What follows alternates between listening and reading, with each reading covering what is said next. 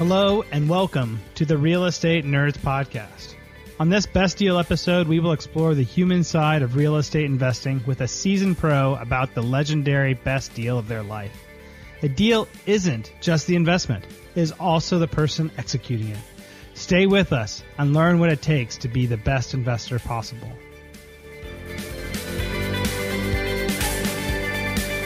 Hi, and welcome to the Real Estate Nerds Podcast. I'm your host, Scott Royal Smith. I am the CEO of Royal Legal Solutions, your one-stop shop for everything needed for real estate investors: tax, business, legal advice, asset protection. You name it, we got it for the real estate investor. I'm here with a good friend of mine, Andrew Cushman. He is a phenomenal individual, very well-versed in real estate, makes a killing at getting into deals at the right time and improving upon them to get maximum returns. Andrew, thank you so much for coming on the show. And I think today we're talking about a best deal. Is that right? Yeah, that sounds good. Excellent. Well, before we get into the best deal, Andrew, can you give us a little bit of background just for the listeners of what they need to know about you, for what it's like? Who were you before you got into this deal? Kind of set the stage for us. Yeah, I took the traditional path into real estate and went and got a chemical engineering degree. But even in high school, I knew I wanted to be an entrepreneur. I just didn't know how or what. So the engineering degree was kind of a fallback until I figured it out. And so worked as an engineer for about 7.5 years for a big food company. And then my wife and I discovered how to flip houses by talking to people who are in pre-foreclosure. And we found that in 2007, did our first deal in 2007 here in Southern California where we lived, or still live. And that first flip went great. And I basically, made as much as I did all year at my job and said, you know what, this is the best opportunity that we've ever seen, and we're going to go for it. And so I walked in and quit my job, went into flipping full time. 2 years later, my wife did the same thing.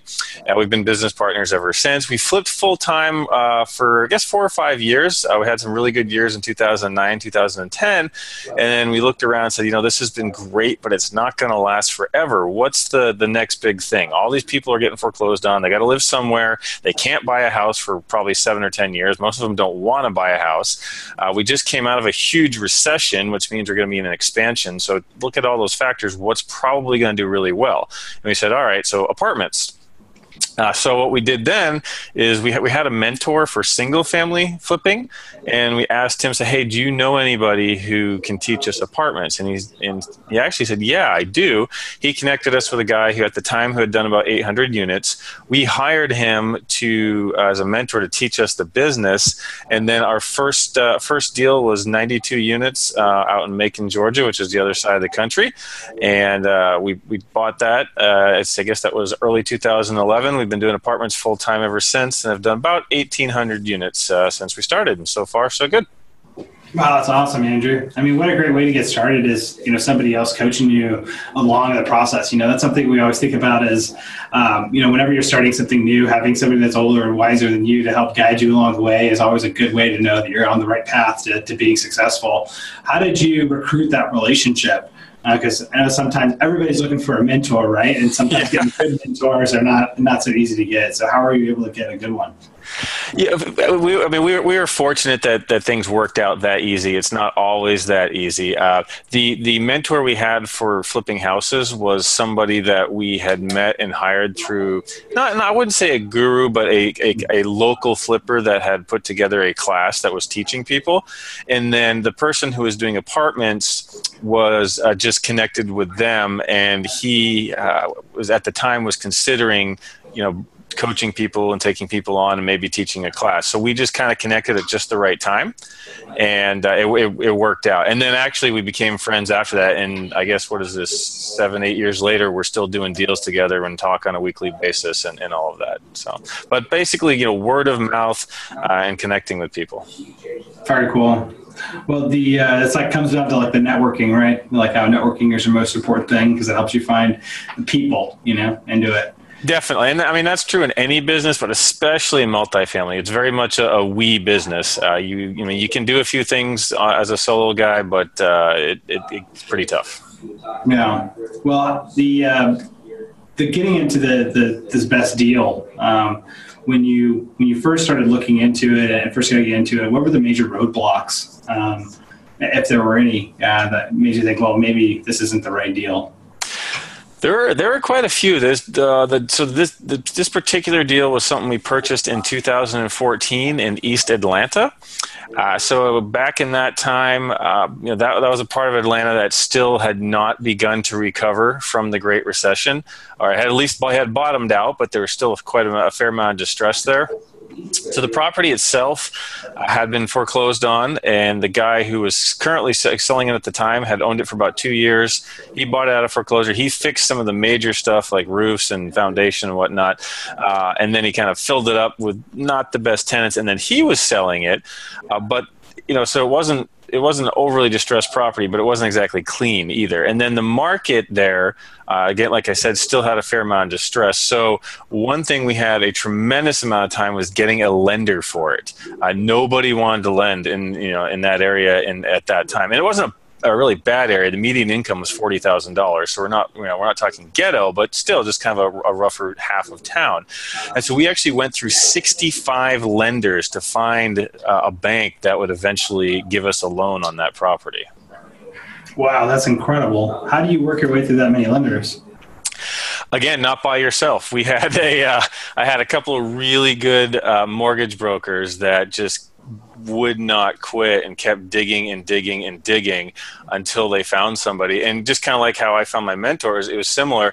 The bank that ended up giving us the loan was because one of the mortgage brokers that we still work with to this day had a friend who had a friend who knew like the president of the board of a one branch bank in a little town in Georgia, and this was kind of their specialty, and they were willing to do it. And we still do loans with that bank today in Georgia, and it's a very quick, easy, almost kind of handshake type of deal. So, wow, that's wild. Yeah. How much of your time would you say that you invest inside of like the relationship side of what you do? Because it seems like most people, I think, are really driven to like, I want to do my social media, send my emails, do my text messages, all the task-oriented things about real estate. But it sounds like you've really focused into the deep relationship building to get like, primary, secondary, tertiary contacts. Yeah, I mean, and I fall into the same trap. I'm very much the task, especially as a former engineer. I'm very much the task-oriented person, and I'm actually working on trying to keep myself more focused on building the relationships. The email and the text and the social media. All of that is good and well, but it's secondary to forming real relationships. And by real, I meaning the person. You see them in person occasionally. Maybe you might be at a conference or a mastermind or touring a property or something like that. That's all fine. Somebody that you actually talk to on the phone occasionally. Someone that you have a one-on-one email conversation with, not necessarily just from a blast that you sent to 4,500 people. Those are the real relationships that are critical to succeeding in the business and building a team and making the kind of contacts that are going to actually help you succeed. No, absolutely. Well, I think that those are really important things. But the one thing I think people get caught up in doing that work is that it's a lot of times it's not a lot of fun. It's a lot of work. Well, so one thing I learned in the flipping business doing pre-foreclosures is I used to cold call people. They'd get a notice of default, and I'd call them up, I don't know, and ask them if there's any way I could help, and knowing that every once in a while someone's best solution would be to sell me the house. Well, that's not exactly the easiest conversation. Is, hi, I'm a stranger. I'm calling you to talk about your financial problems, right? I mean, most people aren't real receptive to that. So that's a great way if you want to build up that muscle of making phone calls and not worrying about rejection. Just go make a few cold calls like that, and it'll get you through that, no problem. Everything else after that's a piece of cake. Yeah, right. Like, don't be afraid to cold call people, right? I mean, if you want to talk to them. Yeah, and the thing is, most brokers and most people that you're going to be dealing with, outside of the foreclosure world, are going to be either happy to talk to you or at least easy to work with. So. Yeah. How do you do that typically? Let's say that you want to meet somebody and they're hard to reach. Like you have like somebody's like, man, if I could meet, XYZ person, that'd be a huge opportunity for me. But man, they seem really hard to reach. Like, would you pursue going after somebody like that? Couple things. The first thing I would do is I would reach out to my existing network and see if anybody in my network already has a connection to that person, because a warm introduction is by far and above the best way. So, like for example, if I wanted to get in touch with you, Scott, I'd say I heard you. I've heard you on several podcasts, and let's say I heard you on a podcast where I know that podcaster. I would reach out to that podcaster and say, hey, you know what? That was a great episode, and I'd like to talk with Scott, and I would love to get connected with him. Could you connect us? Maybe just via email or something like that. I've done other things where I shot a quick video just on my phone. It was somebody that I wanted to get in touch with who was fairly high profile and I had no connection to, but I knew somebody who did know them. So I shot a quick video on my phone in my backyard as an intro, and then went to that person who was a mutual connection and said, hey, could you forward this to the person I'm trying to get in touch with? And sure enough, I got a response within a day or two. So that's the primary thing. The other thing is these days everything's available on the internet. It's out there permanently. Without being a stalker, try to learn what you can kind of about that person, what their interests might be, and then see if you can find a way to send them something either that's of interest to them or just might add value. To what they're doing or what their business is, and those would be the top two things that I would do. And then probably the third is just sheer persistence. Sometimes an email gets buried, especially if it's someone who's busy or high profile. That then they're going to get a lot of requests, and maybe the first 5 times yours just gets lost, and on the 6th or 7th or 18th time, that email might connect. But that would be after the first 2 methods that I mentioned. That's awesome, Andrew. I think that one of the pieces I think everybody misses, or at least I see time and time again, I see you agree with this, and when they're trying to form new relationships with people, whether it's like a mentor or like a networking relationship, is that what they'll do is just essentially like ask the person like, hey, will you help me? Right? And that's probably like a low thing to start with, because most people are like, I got my own problems, man. I'm not trying to inherit yours for free, into this, right? But actually trying to be friends with people in the modern era, you can find a lot of things and find out where you have genuine common ground to be able to say hey, I don't know if you saw this really cool TED talk about a thing, this other thing, but I saw that you were interested in that. I really liked it. And, by the way, blah, blah, blah, blah, right? Yeah. It's that. Is this something like that? Is that typically what you're thinking of?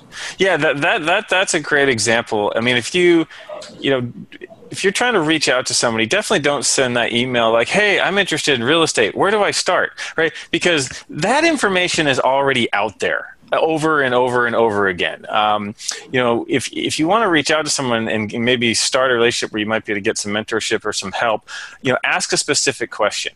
Say, hey, I'm doing this. I'm looking at a 5-unit property, and I heard on a podcast that you own a ton of properties in this size and in the same market. Well, what's your experience been with this? Or can you recommend a property management company? Or something specific that shows that you're already taking action and that you're motivated. And I hate to phrase it this way, but almost to say that you're worth the person stopping and taking their time, right? Because there's 10 million people out there who have great intentions, but very few take action. And anybody that you're reaching out to is going to be more inclined to help someone who's already taking action. So that's definitely something to consider when reaching out to people. Yeah, 100%, right? A really specific question is interesting for most people. Yeah, good point. A general question is really boring, and if you're pretty smart, successful people are usually they do it. I think primarily a lot of us are probably pretty well motivated by money and these other things, but probably more at a deeper level, it could be the puzzle of it all. What do we figure out? And so interesting questions are something oh, that is a really interesting question to think about. That actually merits a response. Stupid questions, you don't want to respond to those. Well, yeah. And also keep in mind too, is not everybody's a good fit, right? Some people just will naturally fall into a good relationship, business wise or other. But sometimes you're just not a good connection. So that's fine. That's okay. Just move on and find somebody else who is inclined to help you or connect with you or whatever that might be. No, very cool. So you developed one of these relationships with somebody to help you with your first deal, and it sounds like you use some of these tools to probably more than this. Probably wasn't your first time trying to recruit somebody to help you with the deal. Is that right? Is this the first person is this the first deal you ever did where somebody else helped you? Are you talking about the first apartment deal? Yeah, for your first apartment deal, your best deal here, right? Like you had somebody else to help guide you through that. And I was like, well, there's probably other people that you looked into beforehand that didn't pan out. And this is one that did pan out, and you had a great relationship with somebody to help you do it. Well, we were fortunate that, so for the flipping, we literally we hired somebody through a small, again, I hesitate to say guru, but I get, for lack of a better term, right? Someone who was teaching pre-foreclosures to whoever would sign up. And there were 4 coaches. We interviewed 4 of them, and we picked the one that we felt was a good fit. For the multifamily, we were fortunate that when we reached out to him just to say, hey, do you know anybody? Number one, that he did, and number 2, that person was receptive to being a coach. Going forward since then, if I could count, 5, 6, 7 different people that I would consider in one level or another mentors now.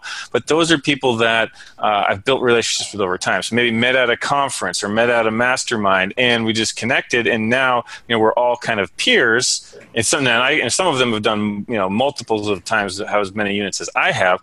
But because we've met and connected, I can reach out. And, I just the other day I had a question about, a project I'm trying to do. And so I, just quickly called three of these guys and said, hey, have you experienced this? How do you solve this? Right? 5-minute conversation with each one of them.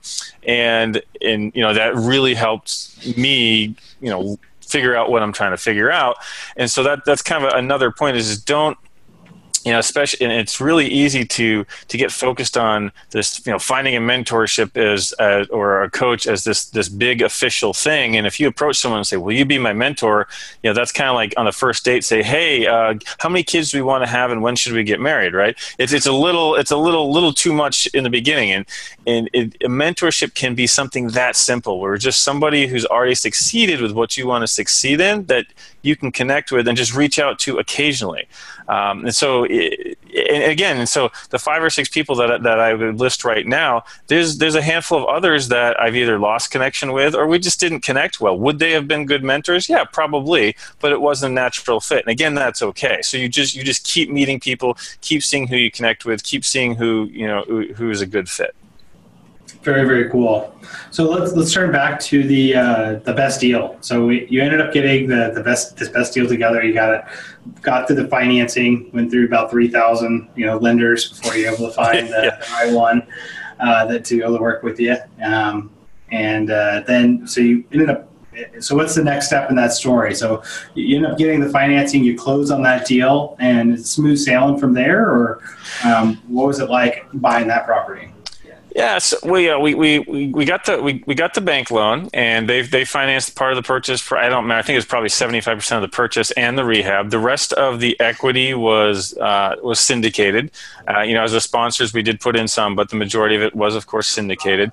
And we did a renovation of about $8,000 a unit, so a little bit on the exterior and the vast majority on the interiors.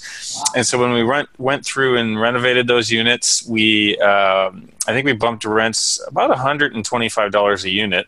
It was 120 something units, and so it took probably about 18 months to work through that entire thing.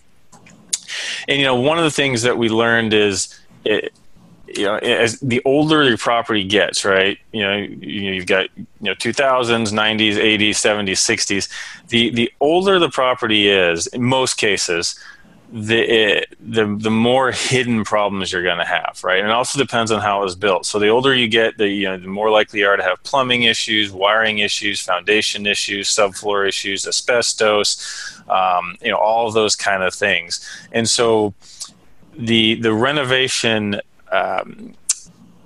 there were some hidden costs, like I mentioned subfloors. And so what that is that the property that we bought wasn't on a slab foundation. It was crawl spaces, meaning you could physically crawl under the building, and the floor was just joists and plywood, and it was built on top of that. And so what happens is especially in the South where it's moist, that rots out over time, right? So that was something that 5 years ago we weren't aware to watch out for. And so, that cost an extra probably $30,000 or something like that to correct all of that. So it was a little bit tougher renovating. And then also, in 2014, we hadn't fully developed our screening process as far as demographics and neighborhoods and crime. Now we have a very thorough process for that, but we didn't have that back then. And so the demographic itself was a little bit rougher than we expected, and both in terms of crime. So it took a couple of years to get everything completely calmed down at the property as far as it's, we feel like it's very safe, nothing ever happens. And then also the demographic there was very rough on the unit. So we would renovate a unit, put somebody in it, they would move out 12 months later, and it looked like it needed to be renovated again. So that was another piece that we learned, is that when you're in certain areas and demographics and factoring in the age of the property, you adjust your expense level accordingly, because again, on those turns, you're going to have more repairs because people treat them rougher, and the building's older, it decays faster, and some of the systems decay, and that can get really expensive. So those are some of the things we learned in there. Was there anything that you could do in terms of besides raising prices and to adjust for expenses to cover that? Was there additional background checks or anything like that you did that were able to raise the quality of the tenants in the apartments? Oh, absolutely. So when we inherited it, they had kind of what we call stuffed the property, meaning, just anyone who can sign a lease, you put them in there so that you can say it's 95% occupied when you go to sell it. So there was lots of people that had to be, let's just say, transitioned off the property. But once we took over management, we require, things like, no violent crime history at all and no felonies. Minimum, in the beginning, it might be 3 times income. So meaning whatever the rent is, the person their income has to be at least 3 times that. We check references. They can't have any past evictions. So having stringent screening criteria for the people that you're leasing to over time certainly will help and will give you much better property. But actually what I was referring to as screening is, before we buy a property, screening for the neighborhood and the area and what kind of income and crime levels and all that kind of thing. So you screen before you even buy it, and then yes, once you buy it, you have very strict screening criteria for applicants so that you can raise up the level of quality of people, not quality of people, but you'll have a much more stable, community-friendly tenant base. Awesome. And so you got you bought the property, you're doing the rehabs, you're figuring out how the tenants need to be adjusted over time, what additional testing you could do. Essentially it's like testing, right? To be able to you're going to test applicants more and make it more stringent for them to come in some form or fashion, right? Mm-hmm. So that I would imagine that has quite the level of appreciation to a property if you're able to take it, so far. You did physical improvements and personnel improvements. Yeah, we bought that for $2.4 million. We put just over $1 million into it. And then we actually just a couple months ago sold that for a little over $7 million. So, wow, very nice, very, very nice. Can I ask you a question about this too? Is that a lot of times you get, I think a lot of people get caught in looking at a new property with how excited are you about the opportunity? What are the number of things that you have to look into for any given opportunity? And then if you had to look all the way down into saying what are essentially the compliance pieces or who they rented the properties to see if they stuffed it or not, you can see how the scope of the due diligence could become so burdensome you would almost never get into anything. Yeah. So, where do you fall in that category? Are you more falling in line with saying oh no, once I've learned about this and learning about how people can stuff apartments now, it's always part of my list of things that I go through and check? Or is that just a risk that you run because it's really too expensive to check and you're I'll just correct course if it turns out to be that way? It's definitely, well, I guess it's expensive to check and find in terms of time and effort. But again, keep in mind, you don't have to do all of it. So your property manager, property management company can help. Any other members of your team can help. But no, there's very little, and I can't think of anything off the top of my head where we've learned something. We're like, okay, we've got that. We don't have to worry about it, or it's just not worth looking into. What we've done is over the years, we've built a large spreadsheet that just has, I don't even know how many items on it, probably over 100 of different things that once we are under contract in a property, some of them from beforehand, that we will dig into and investigate. And that's, that might be, that's going to be the quality of the existing tenant base. So one thing we'll do is we will do a full lease audit. So that means we sit down, well, I don't personally do it. We have someone from our management company will sit down and read through every single lease. And we will rebuild our own rent roll from the actual leases and then compare that to the existing one. And we'll look, well, how many people actually have background checks? How many people have documented income? How many people are consistently running late? Are there any weird things in the lease or anything's not filled out? That right there will tell us what kind of tenant base we're dealing with. Was the property stuffed? Have they been doing proper screening over the years? Exactly. So we absolutely dig into all of that kind of stuff as we're doing due diligence. Yes, it would be overwhelming if you're trying to do this on 100 units by yourself. But that's, again, it gets back to this. It's a we business. You bring in people to help you with it. It would be far more expensive in the big picture to skip anything like that than to just pay it up front. And even if you take the time, effort, and actual money to do it up front, and then you find out, wow, this is a bad deal, and you have to step away from it and not do that deal, and you're going to lose whatever money that you spent doing that. That's far better than doing a bad deal. No, something to always remember is no deal is better than a bad deal, especially if you're syndicating and bringing in other people's money. That's a beautiful way to wrap up today's episode. I usually like to do a lesson learned at the very end, Andrew. And one of the things that I learned from today's episode was just the ability to, also be able to correct course into it. There's a number of pieces in here that you ran into a lot of adversity with getting the financing, with finding out that now you had tenants that you had to transition out and having the patience to be able to transition them over the course of a couple of years and to get the renovations. Those are some really strong, potentially people could say those are really huge hurdles to have to overcome, right? Mm-hmm. But what's neat about that is that overcoming those hurdles it essentially gave you, this huge payout at the end of the day. So I think I take that as to heart. It's like, man, like the spirit of, you stick with it and you solve it, even if it takes you years. And as long as the markets stay strong, you can come out the other side and make a good, healthy chunk of profit off the end of that. If you were going to leave the listeners with a lesson learned from your talk today, what do you think is the most important takeaway?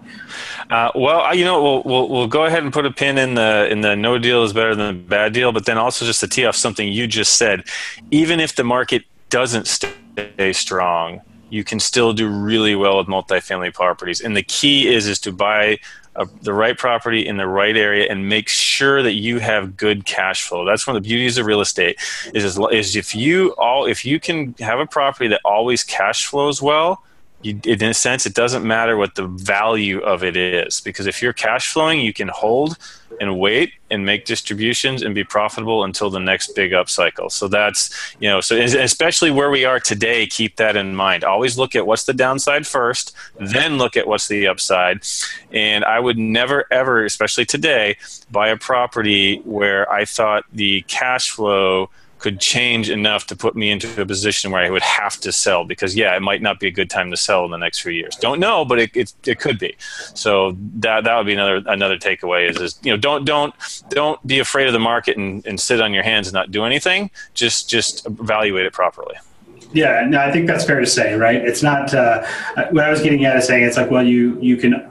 One of the beautiful things about real estate is that given enough time, and you have good cash flow and enough time, you can always make money. Yep. Right? And somebody else is paying down that mortgage for you. Right. Yeah. So you're always going to come out ahead as long as those two things are true. You got time and you got good cash flow. You can make a lot of mistakes. A lot of things can go wrong and you're still fine with all that. So thank you so much, Andrew, for coming on the show today. For everybody that wants to reach out to you, what's the best way for them to do that?